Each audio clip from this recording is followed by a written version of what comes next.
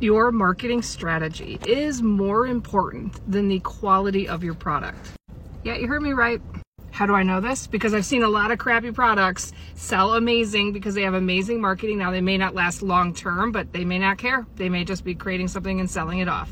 If business is bad, we're in like a recession around the world. If business is bad, it might be time for a new marketing strategy. Let me break it down for you. There is no one way for every business. It completely depends on what you're doing, what you're selling, and where your ideal customers are. So maybe social media makes no sense for you. Maybe focusing on ranking on Google makes no sense for you. It totally depends on what you're selling. But generally, here's your strategy. Number one, get your website up, get the messaging right on your website.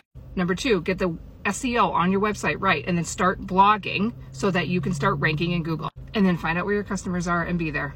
Facebook, Instagram, TikTok, LinkedIn. Have a presence, get your messaging right. It isn't about followers. Shortcast Club.